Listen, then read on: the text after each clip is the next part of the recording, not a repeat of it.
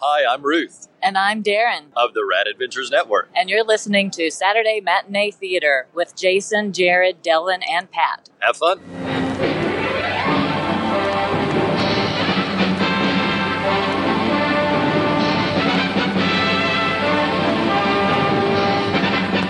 It's showtime, folks. Enjoy the show. Hello and welcome to Saturday Matinee Theater, brought to you by your friends at the Long Box Crusade. I'm your host, Jared Albrecht, the yard sale artist, and joining me, as always, is the Watson to my Sherlock, Pat Sampson, a.k.a. DJ Christados. How are we feeling today, Dr. Christados? Feeling kind of nervous. I just checked my pockets and I found these 7 silver coins in my pocket. You'll be fine. Not sure what it means. It means it's time to go to the arcade, son. But hey, I'm buying. I would stay away from stairs. Yeah. Away from stairs, head towards the arcades. That's my recommendation. I may have to go out of order because this is a nice segue to introduce another one of our co-hosts, Delvin the Dark Web Wilkins, who we affectionately call Bobby Wilkins. Welcome back, Bobby Wilkins. Have you ever worked at an arcade? Yeah, I have worked at an arcade. That's right. He's like one of the last bastions of arcadeness people. Worship before him. Yes, good old Aladdin's Castle for about 3 months. I don't even ever remember officially quitting. I just stopped going to work. It's also how he left the Air Force. They're still looking for him.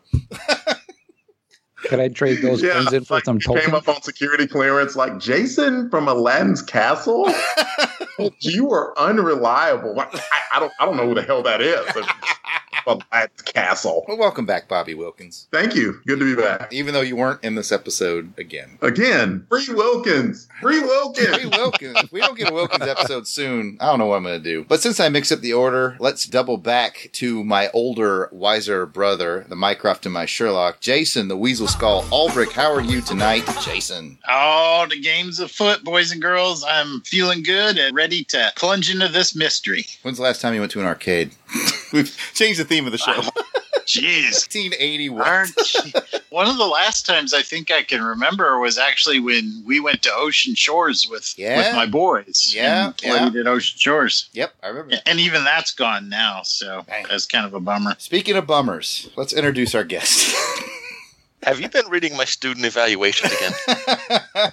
We are actually very excited to welcome to the show. You get to play the role of Moriarty on the show today. This is the host of the Relatively Geeky Podcast Network, Professor Allen. Some people know him as the Quarter Bin, but we just call him Professor Allen. Welcome to the show, Professor Allen. The odor lingers. There was no mention of that in the Dietrich's case. It is pipe smoke.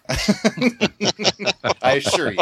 Sulfuric, if I'm not mistaken. Well, it is great to be here. It's a pleasure. We're happy to have you here. And as the guest of the show, you get to answer the 2 questions that all guests get asked. Are you ready? Doesn't matter. Here we go. What is your first Holmes memory, and what is your favorite iteration of Holmes? I remember graduating from like Encyclopedia Brown and other kid mysteries to Holmes, maybe 5th or 6th grade, something like that. Mm-hmm. Early stories I remember were The Speckled Band and The Red-Headed League. I envisioned like paperback collections of short stories. They may have only had, 4 or 5 stories each. And one of my biggest recollections is that, I'm not going to explain the spoiler, but the cover of the book gave away the secret of the Speckled Band. I can already imagine what that was. I mean, it's a dramatic scene and it's a great moment, but spoilers. They put the spoiler on the cover. Genius. A few years after that, my parents bought me, I guess must have been for a birthday or Christmas, a lovely 1-volume complete Sherlock Holmes collection. Very nice. And close to 4 decades later, I still have that copy of that book. Got it after 16 years. That's amazing. In terms of the iterations, since I'm a professor and I like to hear the sound of my own voice, I have 2 answers. Because there's a distinction to be made between the original Doyle canon and the, if you will, expanded universe. Okay. And in terms of straight adaptations of Doyle, there's no doubt anyone who listens to the show knows it's the Jeremy Brett series. It stands so far above every other effort, it's not even fair. I'm going to have to watch this at some point. And they are straight adaptations of the original stories. And I think by the time he passed, they ended up getting something like about 2/3 to 3/4 of them recorded. They are excellent. In terms of additional works, like we're watching here, there's a series of novels by Laurie R. King, currently being published, probably started about 20 years ago, and they're terrific. They feature the character of Mary Russell, an American woman who charms a retired Holmes enough that they end up married. Spoilers for, second or third book. But the first in that series is called The Beekeeper's Apprentice, and that's probably the best place to start. Oh, okay. I've heard a lot of buzz about that one. Hang on. Oh, honey.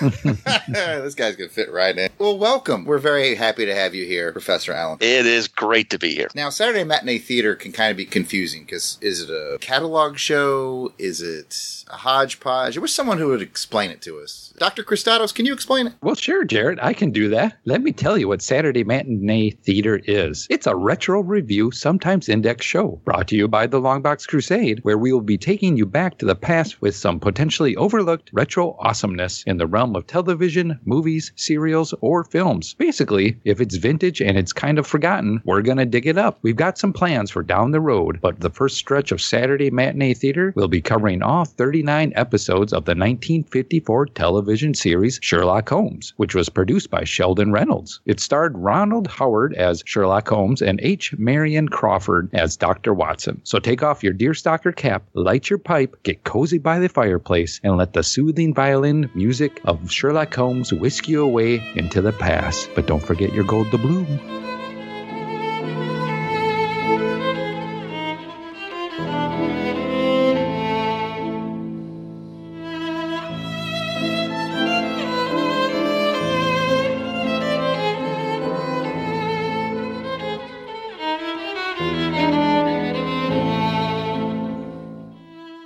That is impressive. It's smooth. That is impressive. He does this every episode. He just comes in here, picks up that bow. I know. It's just a miracle. I'm just a master with just a string and a bow. Last time we had, our guest was Ruth Sutherland, and she did a great bongo solo. Professor Allen, do you play any instruments? A kazoo. All right, kazoo solo, go.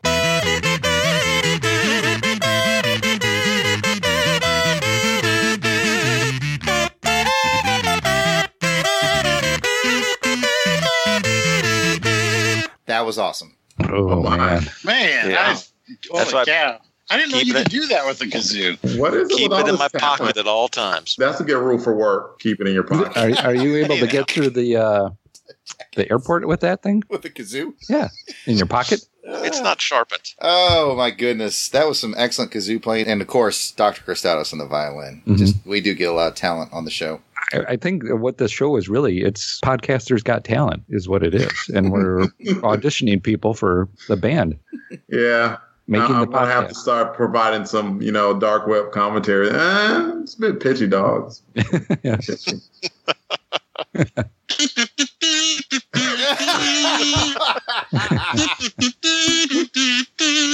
I mean, it's okay. I mean, yeah, a little pitchy, dog. Look, from where I come from, that's like a D+. Just saying. Wow. In terms of my language. Where you're from, there's clearly some quality kazoo playing. I guess so. A+ kazoo. I tell you what. Okay, episode 7 was titled The Case of the Winthrop Legend. Original air date, 29 November 1954. The director was Jack Gage. The writer was Harold Jack Bloom. Guest starring Ivan Desney as Harvey Winthrop, Peter Copley as John Winthrop, Meg Lemonnier? I'm guessing Lemonnier. I'm thinking Lemonnier. Let's go. Meg Lemonnier as Alice Winthrop, Karen as Margaret Peg Hall, and Charles Perry as the Constable. And as a reminder, all these shows are available on YouTube. So you can watch this episode, previous episodes, and episodes to come and just follow along with us on YouTube. Now with the plot summary is good old Jared. Thank you, Delvin. As a reminder, when I do these plot summaries, I try to take us through the episode without revealing how Holmes discovers certain things, so we don't spoil it too much. If you're really anti-spoilers, skip the summary if you haven't watched the episode already. However, like I said, I try to do it in such a way that I don't reveal how Holmes discovers certain things, so it can still be fun to watch. With that in mind, here we go.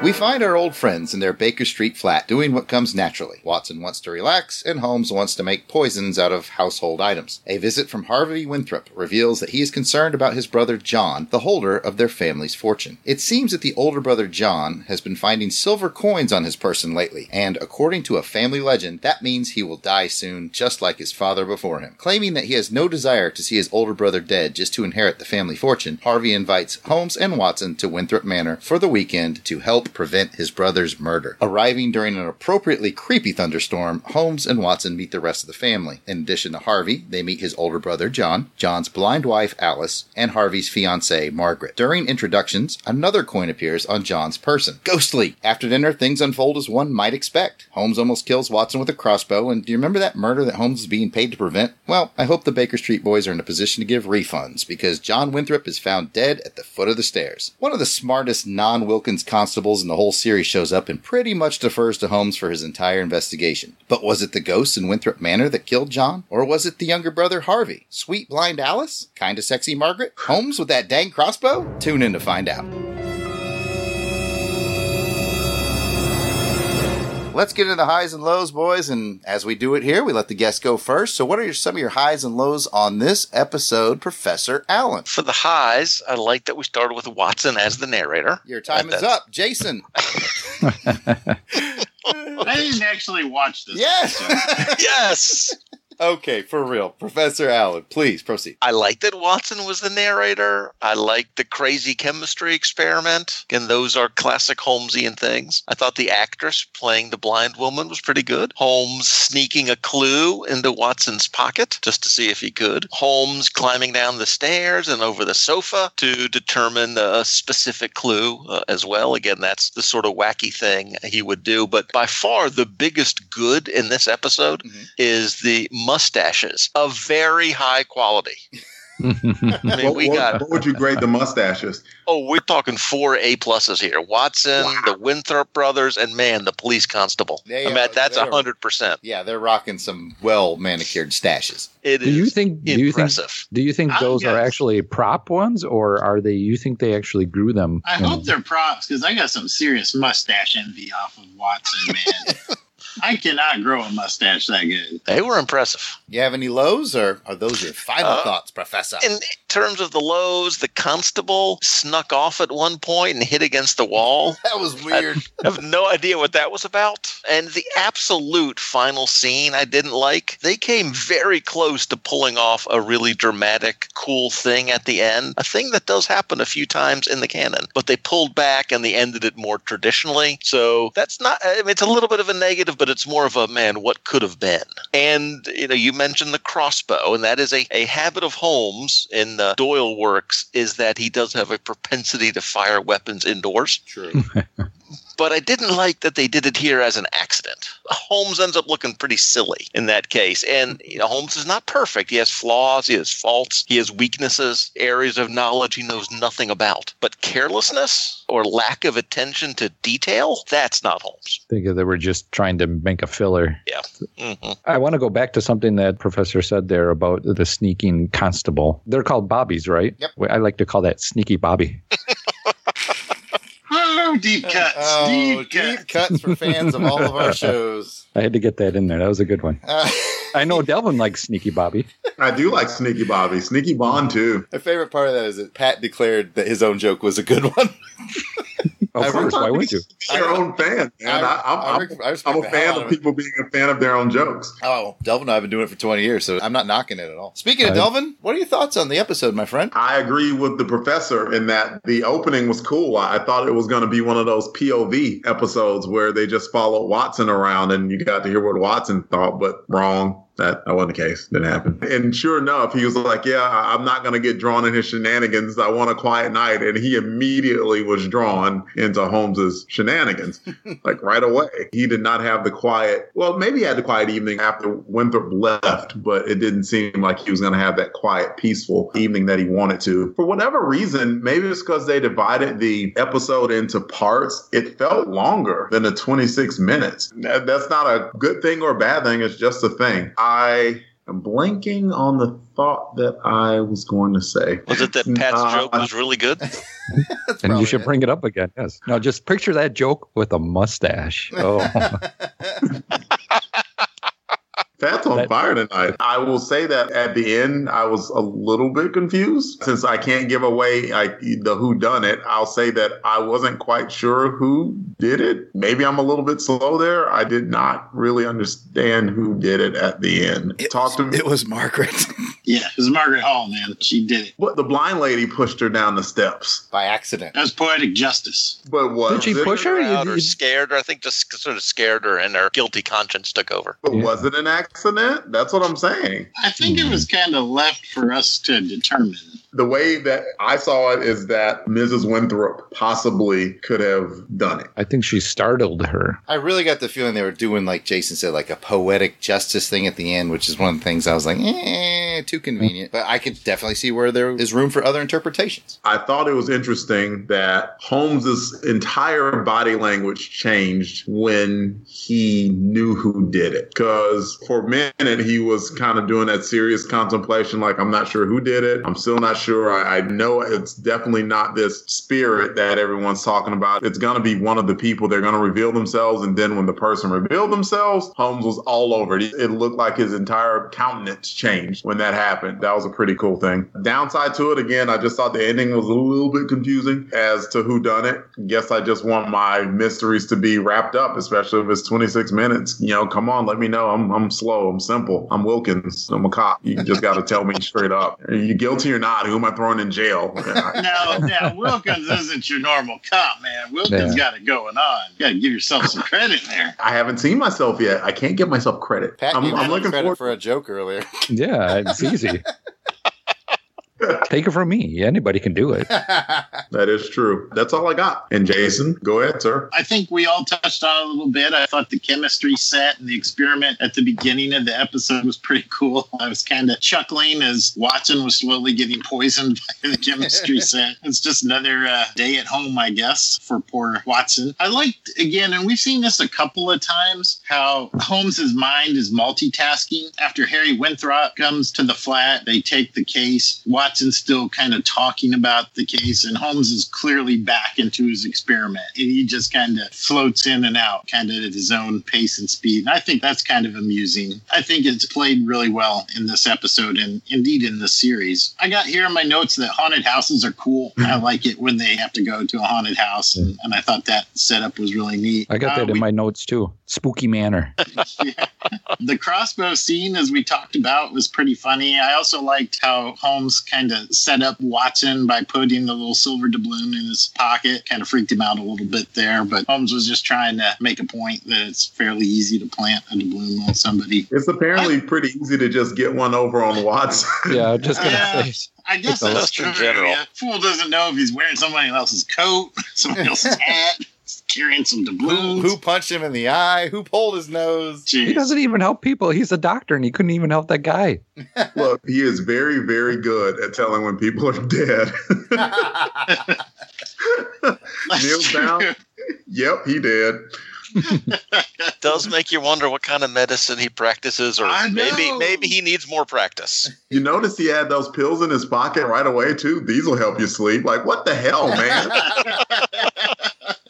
But I think the thing that I really want to discuss is the constable and his bizarre activity that we touched on a little bit. And I'm going to throw out a theory here to you folks and see whether or not I can get some of you to jump aboard my thought train. I think that the constable had really figured it out. And I think what he was doing was he was positioning himself in the place where Margaret had stood and hid to blindside, what was his name? John. And so that's what he was kind of testing at, to see how far she would walk past before she noticed him. And so I think that that's what he was doing, was testing out a theory. But I don't know. What do you guys think? Well, literally nothing else makes sense for his actions, so that's not bad.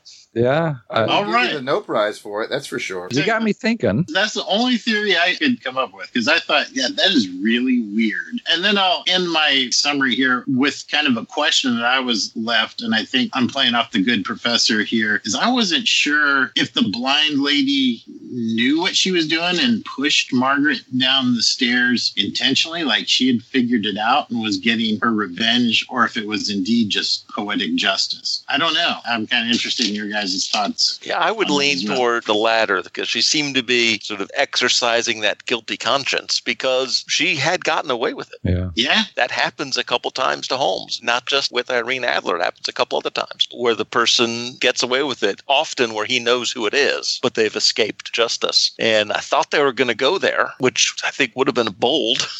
Would have been a crazy choice in 1955. I just think she was so, so that nervous energy and the guilty conscience, and was just shocked, surprised by the other woman's appearance, and then fell to her death. I think so too, because if you watch her, she comes down the stairs the first time, and she has no problem walking by past the dead body. Yeah, that's a good point. And then, Sneaking Bobby, he sneaks up on her. But then when she's walking back, she's like, hey, I got to kind of walk around this. I don't want to touch the body at all. Because she knows, everybody knows that it was her now. She's lost that confidence. That's a good point. Good observation, Pat. Thank you. I'll turn it over to you, Pat. I thought this one was more mystery. I have more mystery, less funny. So there was, there's a lot more mystery going on here. One thing I noticed, and I don't know if anybody else caught on to this, is what Holmes talking about when he's doing the experiment, and he continues to talk about some previous case about a lady getting away with something, and that's why he was doing it. Pretty nice foreshadowing. Yes. Ooh. Yeah, that's a good point. Now that I think about it, yeah, you're right. One of his lines about that was, the woman was guilty as a vulture. Clever, too. Mm-hmm. Talking about the past case, but that applies in this case as well. Yeah. Interesting. So 'Cause in the last episode, some comments that Watson was making about female tigers and stuff was foreshadowing, and that we have to keep an eye out for more foreshadowing in the first act. That is part of what a mystery is supposed to do. Give you some clues to follow. Well, then I found that clue. Aha. You are not clueless, like people say. You're just on it tonight, man. You are completely on it. And I didn't even watch the show. Best use yet. Well done, Pat.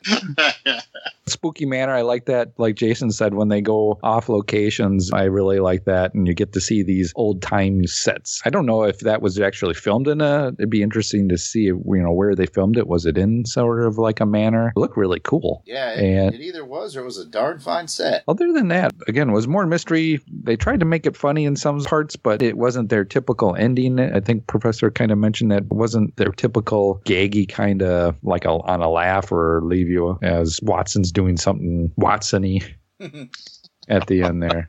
There was something odd about this one compared to the other episodes that we have seen so far. So that's about all I got. How about you, Jared? I found the episode to be extremely disappointing because it starts off with this guy and he's got this older brother that if he kills him, he'll get more money. And I was like, yes, go on. Yeah, do it. Show me how. Show me how.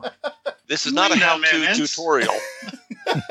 Yeah, this whole time I was going to get some tips and pointers on how to knock off old Weasel Skull, but it didn't come to fruition. It's like I tell my students when I teach them about insider trading, this is not a how-to lecture. I'm going to piggyback off of one of the last things that Pat said. This whole episode had a different tone as Delvin read the cast and crew. We have a new director and a new writer. We have not seen this writer before. The director might have done maybe one other one, I can't remember, but I know that's a new writer. So I think we're seeing where that different tone came from. And I'm not saying it's bad. I think we just all noticed it was noticeably different. And I don't even pay attention to the director or the writer sometimes, so even though you even write them in the notes here.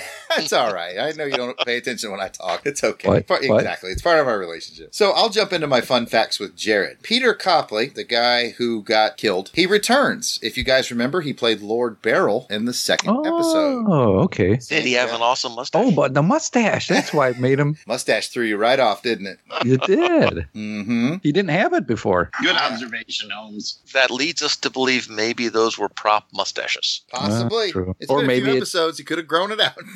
Yeah. That would take away from the authenticity, and hopefully it would affect your grade if it were fake mustaches. We don't like no plagiarized mustaches around these parts. Heck no, we keep it real.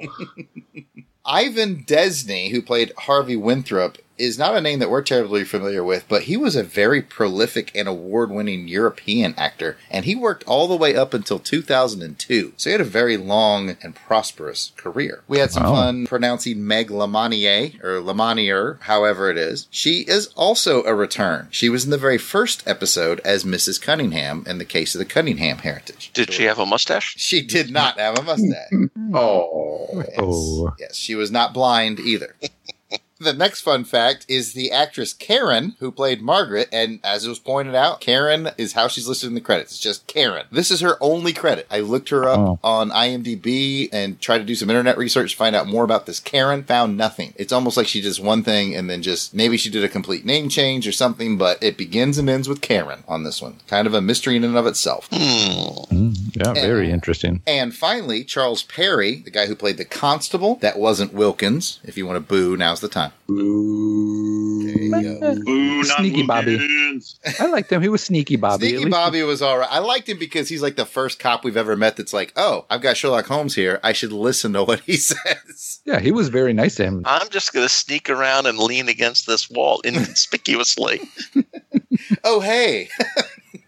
So anyway, that guy, Charles Perry, who played the constable, was in Disney's The Story of Robin Hood in 1952. So he's the second Robin Hood actor that we've had on the show because the guy who plays Lestrade has also appeared in some Robin Hood. Cool. That's it for my fun facts. A little lean on them this time, but I thought it was kind of neat that we had some return characters come back, or return actors to come back and play new characters. I like that because it's a mystery to me. I didn't even know that. I'm like, oh, in my mind, I can picture the guy and the lady.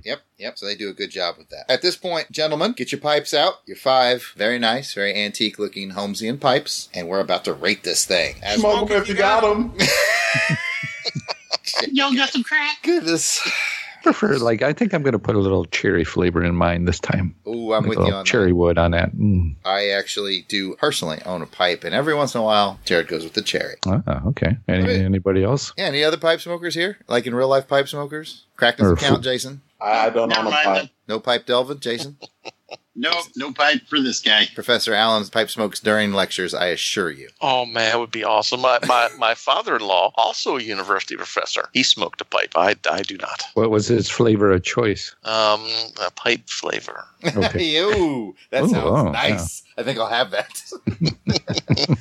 As a reminder, the scores work like this. 5 pipes means you loved it. 4 pipes means it was very good. 3 pipes means it was good. 2 pipes means just okay. And 1 pipe, I straight up didn't like it. How many pipes are you going to pass on the left-hand side there, Professor Allen? I really enjoyed this, although I did have a few issues with it. Very good, not great. That is the exact definition of 4 pipes. Well done, sir. I like that decisive attitude, and I know that Delvin Bobby Wilkins appreciates that. Speaking of Delvin Bobby Wilkins, what's your score, buddy? I'm giving it 3. I have not moved from my 3 yet. I think they are good shows. I didn't love it, but I did not dislike it at all. I'm still entertained. It's a 3. Pat, Dr. Christados, how many pipes? Let's set the bar here. I have to lower it because Wilkins is not in here. Mm-hmm. But you got your Sneaky Bobby. But you got Sneaky Bobby, I know, and that's what. So it brings me to a 3. So I'm gonna go with the middle of a 3 and a 5, which makes it a 4. I'm gonna pretend that logic made sense and go to Jason.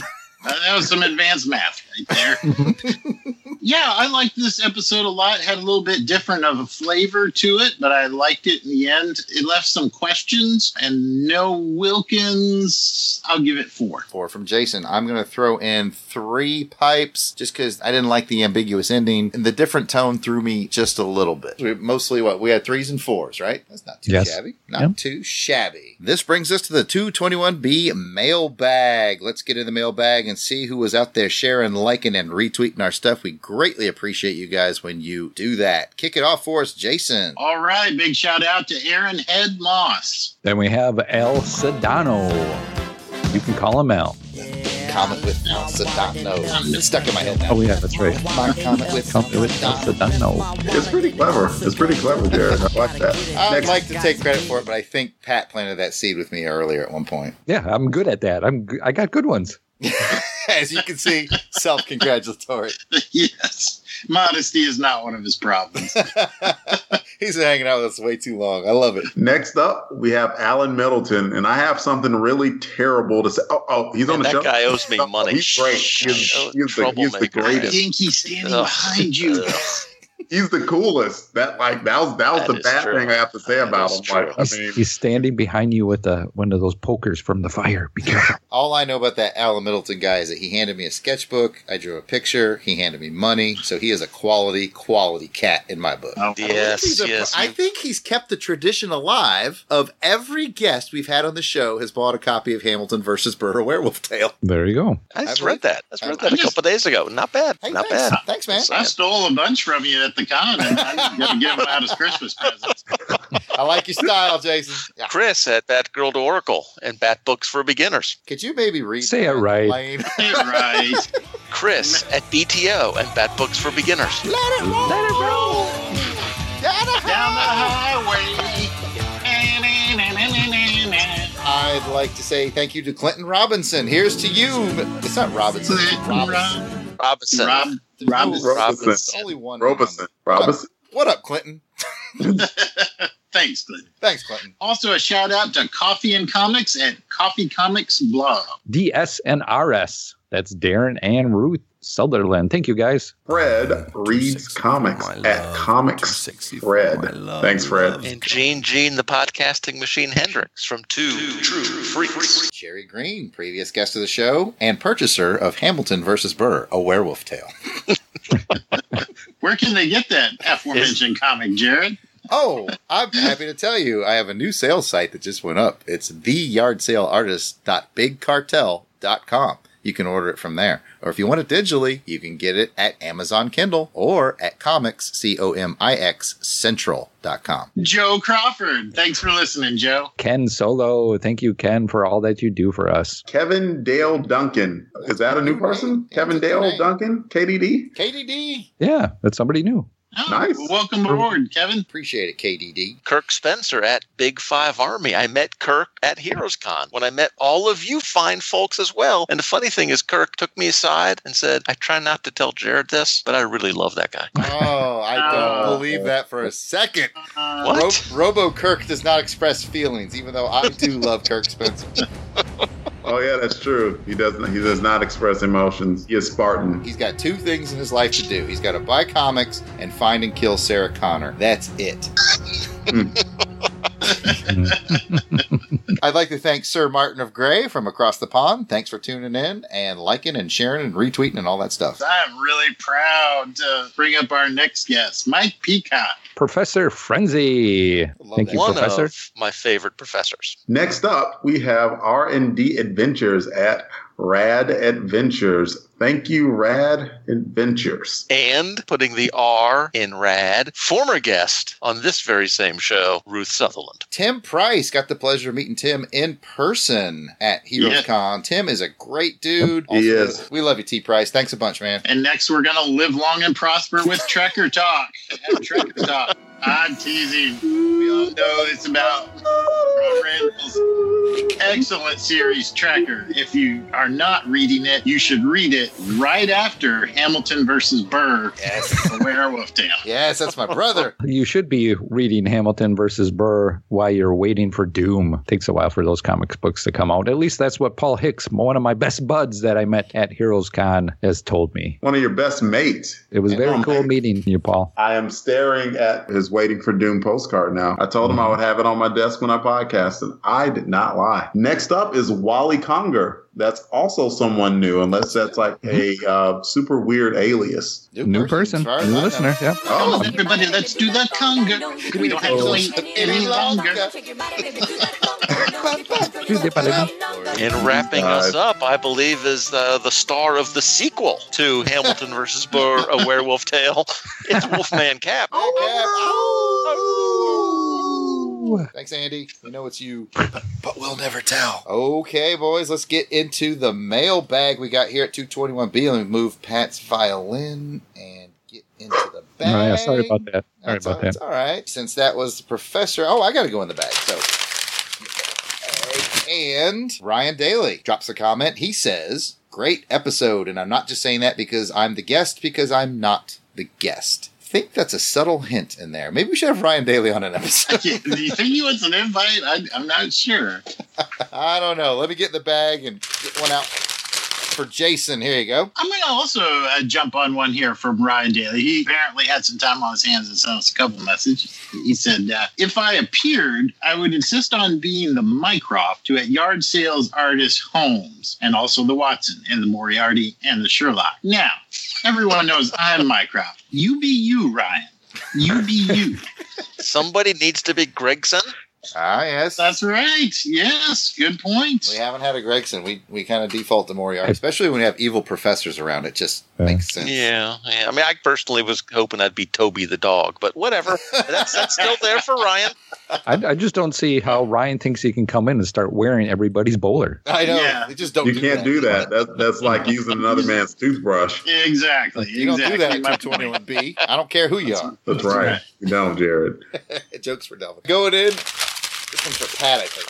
Pat, what's in that letter? Professor Frenzy. And he says, awesome. Can't wait to watch the YouTube and check out the podcast. I love it when people watch the show and follow along. Hashtag I'm following Holmes. Yeah, I mean, that's really the only way to do it. I'm just speaking for me. I mean, I think you get the most out of it if you watch the show, listen to the episode. Hell yeah. Delvin. Here's your letter, Delvin. One from Ira Henkin. Ira. He's the man. Hey, get the reference. Excellent. I do too. Says, have watched the series. Okay for its time. The scripts were sometimes a bit weak. You know what? I agree. Sometimes the scripts are a bit weak, but the podcast is strong, baby. It's Oh, yeah. Oh, yeah. like Come get you some. Let's pump everybody up here. Pump everybody up. We got one last chance to pump everybody up. Go to the mailbag for the professor. Here's your letter. From Ruth Sutherland. The bowler hat guys are great. Very Tune nice. in. I know they'll make you laugh along with me. Smiley face emoji. Yes, indeed. Thank you, Ruth. it's amazing what happens when you pay someone. That's right. The investment's paying off. That's it for this episode of Saturday Matinee Theater. If you'd like to hear more from us in the realm of comic books, check out the Longbox Crusade. Pat, where can they find that? Well, Jason, I'm glad you asked. I'm used to saying Jared, but I'm going to say thank you, Jason. I'm glad you asked. You can find the Longbox Crusade on iTunes, Google Play, or most podcatchers at www.longboxcrusade.com, Twitter at Longbox Crusade, or on Facebook at Longbox Crusade. Back to you, Jason. Thanks, Pat. If you want to hear us on our trek through all the James Bond films, check out On Her Majesty's Secret podcast. Jared, point him in the right direction. Jared's not here, but Sean Carter is. What are you doing at Jared's house, Sean? I escaped and you'll never catch me, you bastard. You owe me last month's rent. Good luck catching me, you son of a... These boys can be found talking about On Her Majesty's Secret podcast or some such nonsense on iTunes, Google Play, and most podcatchers. You could check it out at www.secretpodcast.podbean.com or on Twitter at OHMSPod. Drinks on me, boys. Oh. Thank you, Mr. Connery. If you'd like to chat with us online, we can be found at... Pat, take it away.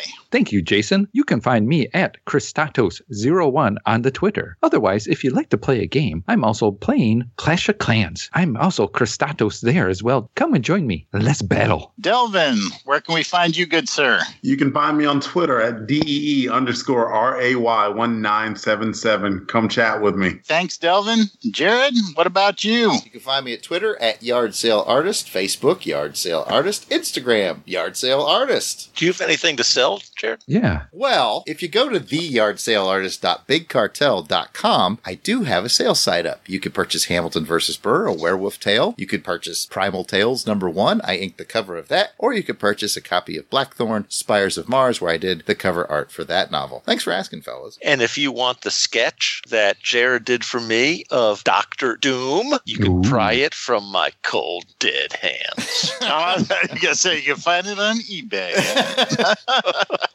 That was a fun sketch to do, and I appreciate that, Professor. Speaking of the Professor, I'm stealing time from Jason here. Professor, where can people find you? Well, most of my work can be found at the Relatively Geeky Podcast Network. That includes my solo show, the Quarter Bin Podcast, though. After hanging out with Pat, we may have to call it the 5 for $1 podcast. Yeah, that was good. Not too shabby, huh? Got some of that cheap bin magic. I got to see him, the Professor Quarterbin, in action. This was like watching a wild animal in the wild there, in their natural environment. His natural habitat.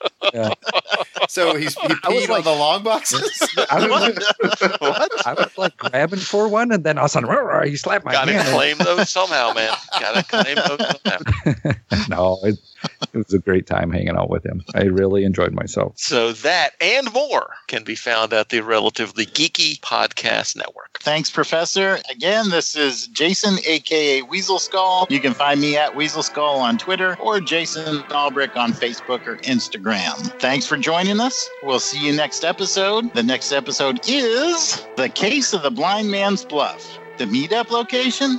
Well, 221B Baker Street, of course. Take us out, Pat.